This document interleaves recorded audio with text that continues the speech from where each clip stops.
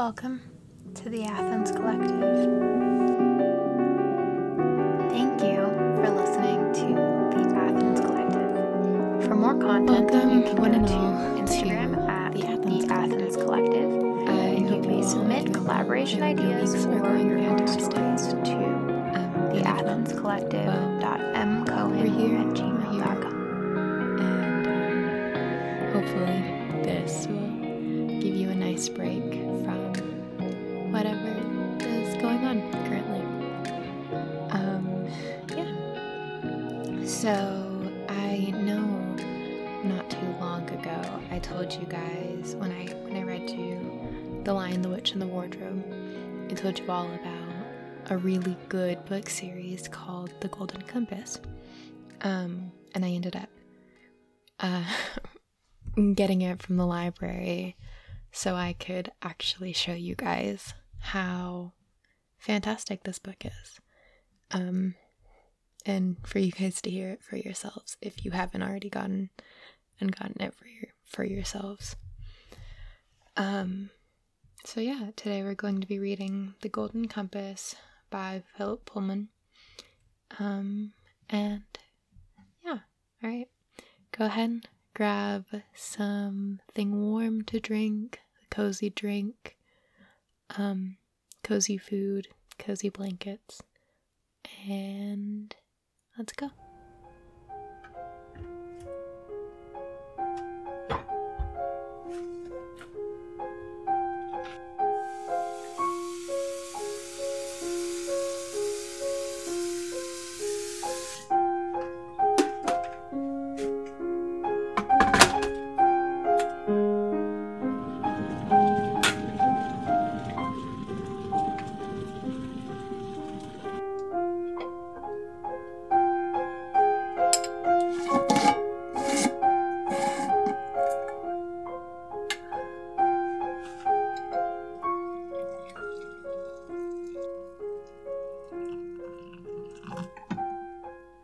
The Golden Compass by Philip Pullman. Chapter 1. The Decanter of Tokay. Lyra and her daemon moved through the darkening hill, taking care to keep to one side out of sight in the kitchen. The three great tables that ran the length of the hall were laid already, the silver and the glass capturing what little light there was, and the long benches were pulled out ready for the guests. Portraits of former masters hung high up in the gloom along the walls. Lyra reached the dais and looked back at the open kitchen door, and seeing no one, stepped up beside the high table. The places here were laid with gold, not silver, and the 14 seats were not oak benches, but mahogany chairs with velvet cushions. Lyra stopped beside the master's chair and flicked the biggest glass gently with a fingernail. The sound rang clearly through the hall. "You're not taking this seriously," whispered her daemon. "Behave yourself." Her daemon's name was Pantalaimon, and he was currently in the form of a moth, a dark brown one, so as not to show up in the darkness of the hall. "They're making too much noise to hear from the kitchen," Lyra whispered back, "and the steward doesn't come in till the first bell. Stop fussing." But she put her palm over the ringing crystal anyway, and Pantalaimon fluttered ahead and through the slightly open door of the retiring room at the other end of the dais. After a moment he appeared again. "There's no one there," he whispered, "but we must be quick." Crouching behind the high table, Lila darted along and through the door into the retiring room, where she stood up and looked around. The only light in here came from the fireplace, where a bright blaze of logs settled slightly as she looked, sending a fountain of sparks up into the chimney. She had lived most of her life in the college, but had never seen the retiring room before. Only scholars and their guests were allowed in here, and never females. Even the maiden servants didn't clean in here. That was the butler's job alone. Pantalaimon settled on her shoulder. "Happy now? Can we go?" he whispered. "Don't be silly, I want to look around." It was a large room with an oval table of polished rosewood, on which stood various decanters and glasses, and a silver smoking stand with a rack of pipes. On a sideboard nearby, there was a little chafing dish and a basket of poppy heads. "They do themselves well, don't they, Pan?" she said under her breath. She sat in one of the green leather armchairs. It was so deep she found herself nearly lying down, but she sat up again and tucked her legs under her to look at the portraits on the walls. More old scholars, probably, robed, bearded, and gloomy. They stared out of their frames in solemn disapproval. "What do you think they talk about?" Lyra said, or began to say, because before she'd finished the question, she heard voices outside the door. "Behind the chair, quick," whispered Pantalaimon.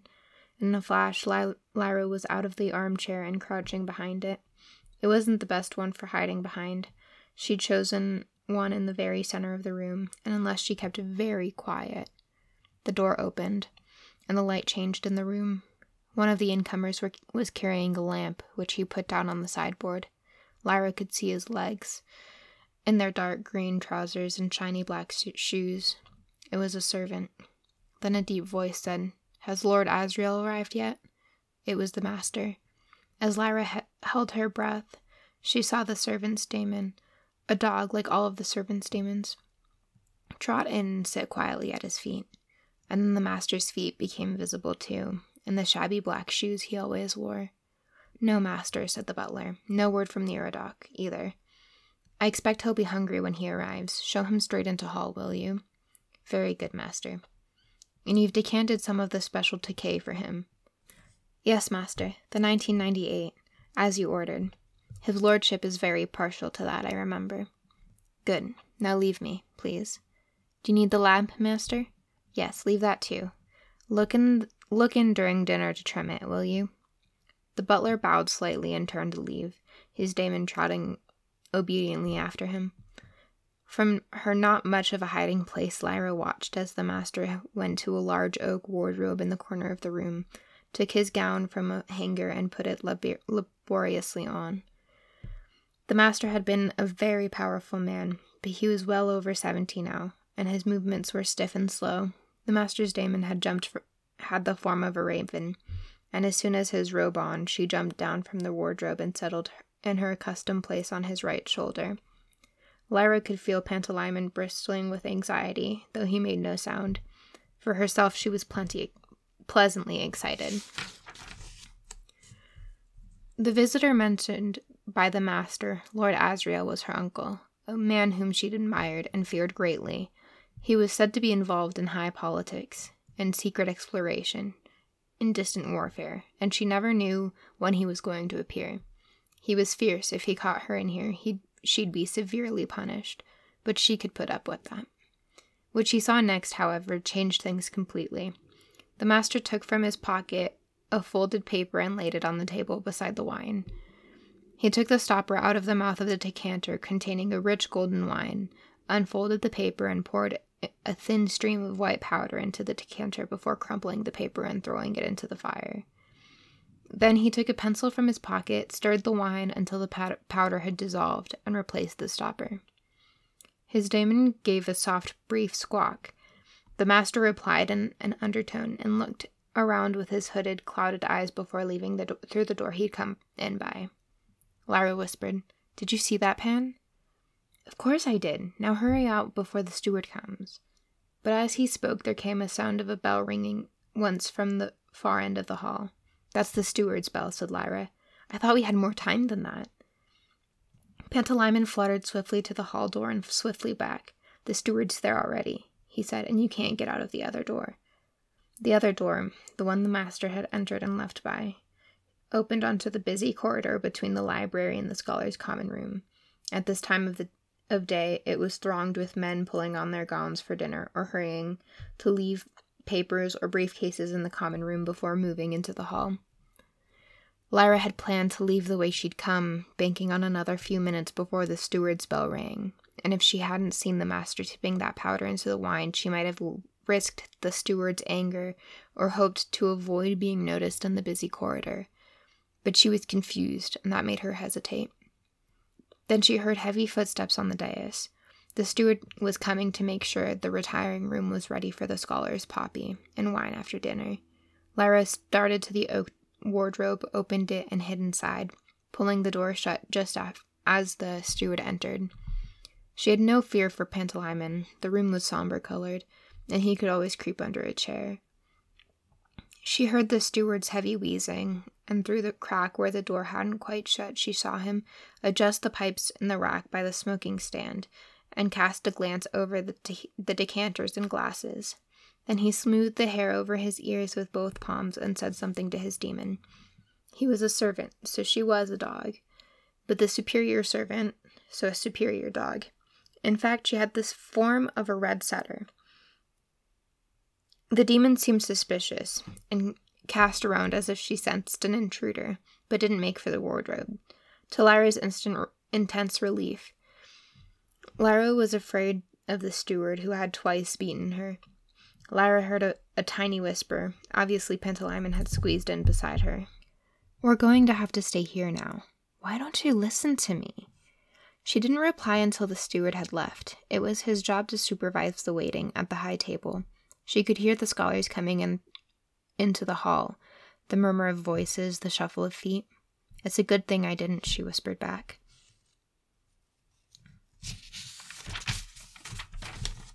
"We wouldn't have seen the master put poison in the wine otherwise.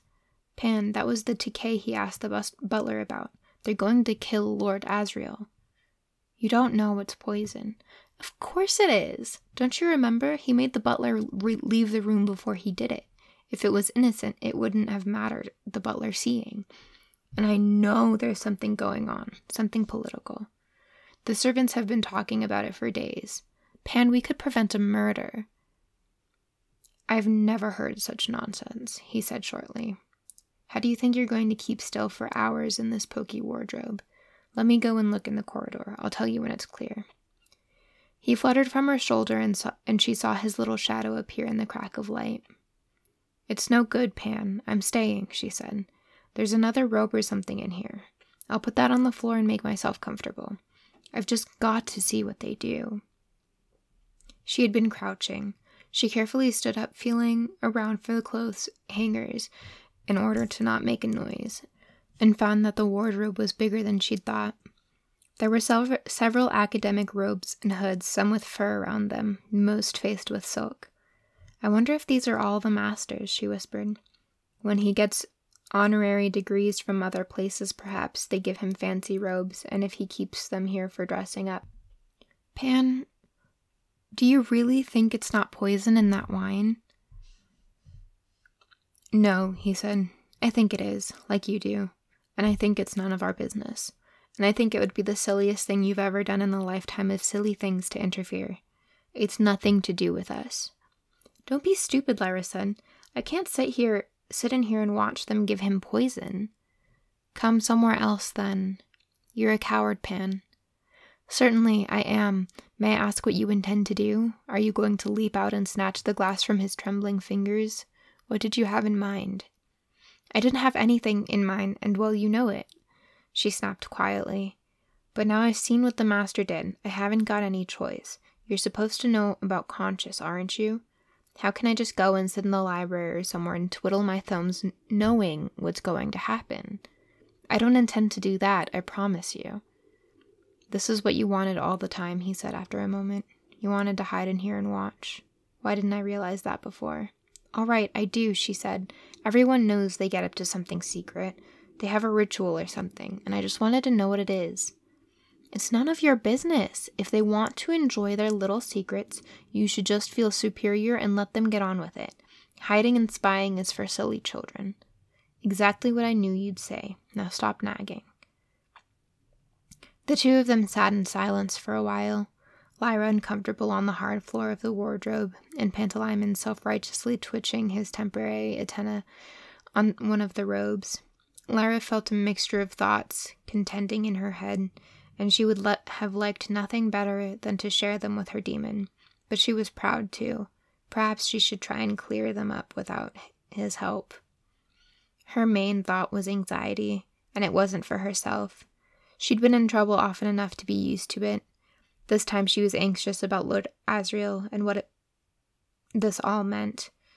It was often that he visited the college, and the fact that this was a time of high political tension meant that he hadn't come simply to eat and drink and smoke with a few old friends. She knew that both Lord Asriel and the Master were members of the Cabinet Council, the Prime Minister's special advisory body, so it might have been something to do with that. But meetings of the Cabinet Council were held in the palace, not in the retiring room of Jordan College. Then there was the rumor that they had been keeping the college servants whispering for days. It was said that the Tartars had invaded Muscovy, and they were surging north to St. Balteric Sea, and eventually overcome the entire west of Europe. And Lord Asriel had been in the far north when she'd seen him last. He was preparing for an expedition to Lapland. "Pan," she whispered. "Yes? Do you think there'll be a war?" "Not yet. Lord Asriel wouldn't be dining here if it was going to break out in the next week or so." "That's what I thought. But later?" "Shh, someone's coming." She sat up and put her eye to the crack of the door. It was the butler coming to trim the lamp, as the master had ordered him to. The common room and the library were lit by Anbaric power, but the scholars preferred the older, softer naphtha lamps in the retiring room. They wouldn't change that in the master's lifetime.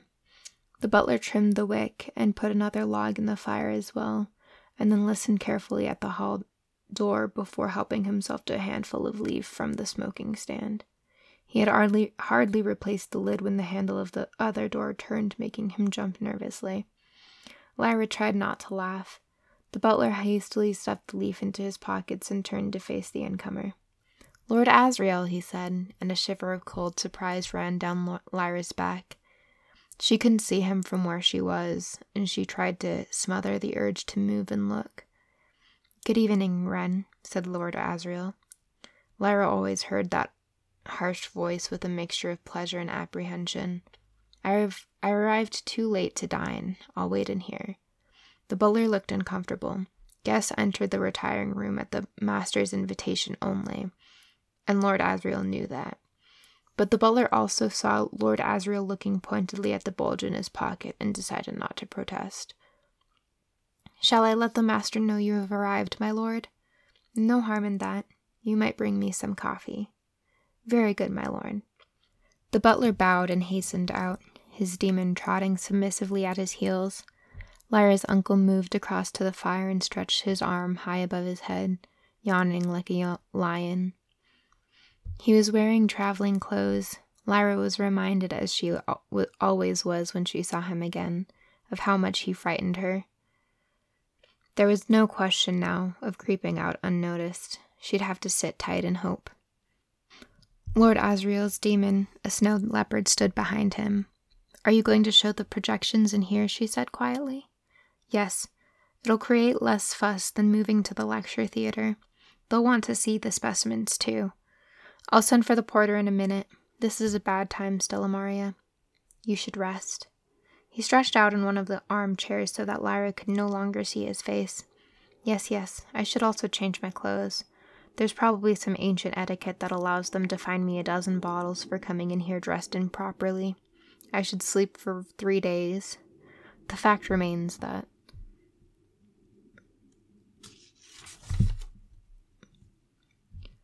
There was a knock, and the butler came in with a silver tray bearing a coffee pot and a cup. "Thank you, Wren," said Lord Asriel. "Is that the Tokay I see on the table?" "The master ordered it decanted especially for you, my lord," said the butler. "There are only 36 bottles left of the 98. All good things pass away. Leave the tray here beside me. Oh, ask the porter to send up the 2 cases I left in the lodge, would you?" "Here, my lord?" "Yes, here, man. And I shall need a screen and a projecting lantern. Also here. Also now." The butler could hardly prevent himself from opening his mouth in surprise, but managed to suppress the question or the protest. "Wren, you're forgetting your place," said Lord Asriel. "Don't question me, just do as I tell you." "Very good, my lord," said the butler. "If I may suggest it, it should perhaps let I should perhaps let Mr. Cawson know what you're planning, my lord, or else he'll be somewhat taken aback, if you see what I mean. Yes, tell him then. Mr. Cawson was the steward. There was an old and well-established rivalry between him and the butler. The steward was the superior, but the butler had more opportunities to integrate himself with the scholars, and made full use of them. He would be delighted to have this chance of showing the steward that he knew more about what was going on in the retiring room. He bowed and left. Lyra watched as her uncle poured a cup of coffee, drained it at once, and poured another, before sipping more slowly. She was agog. Cases of specimens? A projecting lantern? What did he have to show the scholars that was so urgent and important? Then Lord Asriel stood up and turned away from the fire. She saw him fully and marveled at the contrast he made with the plump butler. The stooped and languid scholars. Lord Asriel was a tall man with powerful shoulders, a fierce dark face, and eyes that seemed to flash and glitter with savage laughter. It was a face to be dominated by, or to fight, never a face to patronize or pity. All his movements were large and perfectly balanced, like those of a wild animal, and when he appeared in a room like this, he seemed a wild animal held in a cage too small for it. At the moment, his expression was distant and preoccupied. His demon came close and leaned her head on his waist, and he looked down at her unfathomably before turning away and walking to the table. Lyra suddenly felt her stomach lurch, for Lord Asriel had taken the stopper from the decanter of the decay and was pouring a glass. "No!" The quiet cry came before she could hold it back. Lord Asriel heard and turned at once. "Who's there?"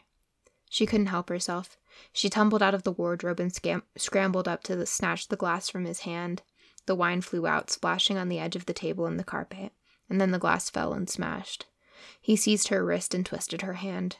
"Lyra, what the hell are you doing? Let go of me and I'll tell you." "I'll break your arm first. How dare you come in here? I've just saved your life." They were still for a moment. The girl, twisted in pain.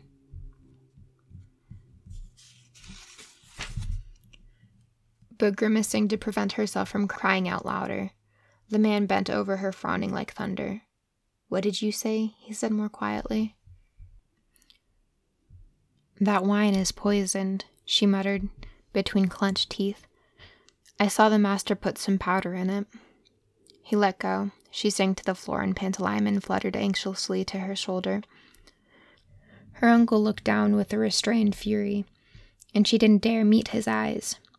"I just came in to see what the room was like," she said. "I know I shouldn't have, but I was going to go out before anyone came in, except that I heard the master coming and got trapped. The wardrobe was the only place to hide, and I saw him put the powder in the wine. If I hadn't—" There was a knock at the door. "That'll be the porter," said Lord Asriel. "Back in the wardrobe. If I hear the slightest noise, I'll make you wish you were dead." She darted back there at once, and no sooner had she pulled the door shut than Lord Asriel called, "Come in." As he said, it was the porter. "In here, my lord?" Lyra saw the old man standing doubtfully in the doorway, and behind him, the corner of a large wooden box. "That's right, Shatter," said Lord Asriel. "Bring them both in, and put them down by the table." Lyra relaxed a little and allowed herself to feel the pain in her shoulder and wrist. It might have been enough to make her cry if she was the sort of girl who cried. Instead, she gritted her teeth and moved the arm gently until it felt looser. Then came a crash of glass and the glug of spilled liquid. "Damn you, Shutter, you careless old fool. Look what you've done." You could see her uncle had managed to knock the chanter of decay off the table and make it look like as though Porter had done it.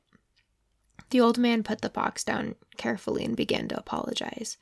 "I'm truly sorry, my lord. I must have been closer than I thought." "Get something to clear this mess up. Go on, before it soaks into the carpet." The porter hurried out.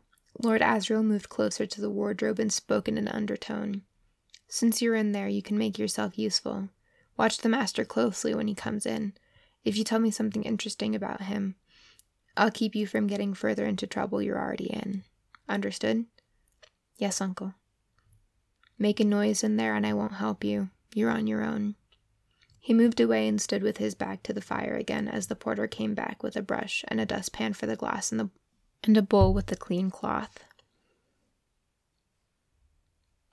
"I can only say once again, my lord, I do most earnestly beg your pardon. I don't know what. Just clear up the mess." As the porter began to mop the wine from the carpet, the butler knocked and came in with Lord Asriel's manservant, a man called Thorold. They were carrying between them a heavy case of polished wood with brass handles. They saw what the porter was doing and stopped dead. "Yes, it was the Tokay," said Lord Asriel. "Too bad. Is that the lantern? Set it up by the wardrobe. Thorold, if you would, I'll have the screen up at the other end." Lyra realized that she would be able to see the screen and whatever was on it through the crack in the door, and wondered whether her uncle had arranged it like that for the purpose. Under the nose of the manservant maid unrolling the stiff linen and setting it up on its frame, she whispered, "See, it was worth coming, wasn't it?" "It might be," Pantalaimon said austerely in his tiny mouth voice. "And it might not." Lord Asriel stood by the fire, sipping the last of the coffee and watching darkly as Thorold opened the case of the projecting lantern and uncapped the lens before checking the oil tank. "There's plenty of oil, my lord," he said. "Shall I send for a technician to operate it?" "No, I'll do it myself, thank you, Thorold." "Have they finished dinner yet, Wren?" "Very nearly, I think, my lord," replied the butler. "If I understand Mr. Cawson all right, the master and his guest won't be disposed to linger once they know you're here. Shall I take the coffee tray?" "Take it and go." "Very good, my lord." With a slight bow, the butler took the tray and left, and Thorold went with him. As soon as the door closed, Lord Asriel looked across the room directly at the wardrobe, and Lyra felt the force of his glance almost as if it had physical form, as if it was on an arrow or spear. Then he looked away and spoke softly to his demon. She came to sit calmly at his side, alert and elegant and dangerous, her tawny eyes surveying the room before turning, like his black ones, to the door from the hall as the handle turned. Lyra couldn't see the door, but she heard an intake of breath as the first man came in. "Master," said Lord Asriel. "Yes, I'm back. Do bring your guests. I've got something very interesting to show you."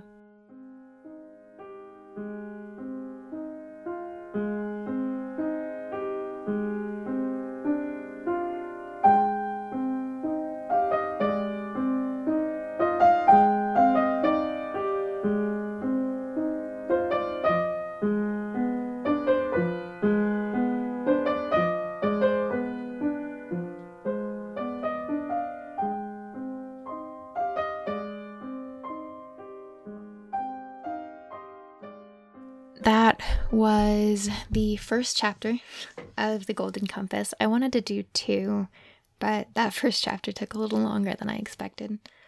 If you guys enjoy this book, I really recommend you going and getting it for yourself. I would also very much be willing to read a couple more chapters, and if you guys would like that. But yeah, it's a really incredible book. And it has an accompanying movie that is also very incredible that I really grew up with.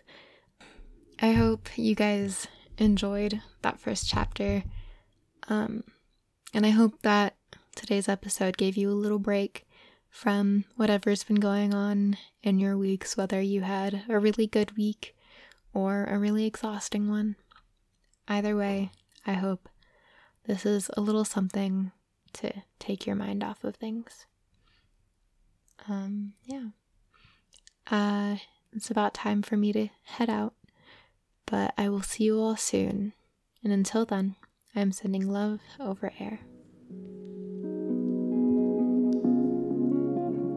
Thank you for listening to the Athens Collective. For more content, you can go to Instagram at the Athens Collective, and you may submit collaboration ideas or your own stories to theathenscollective.mcohen@gmail.com.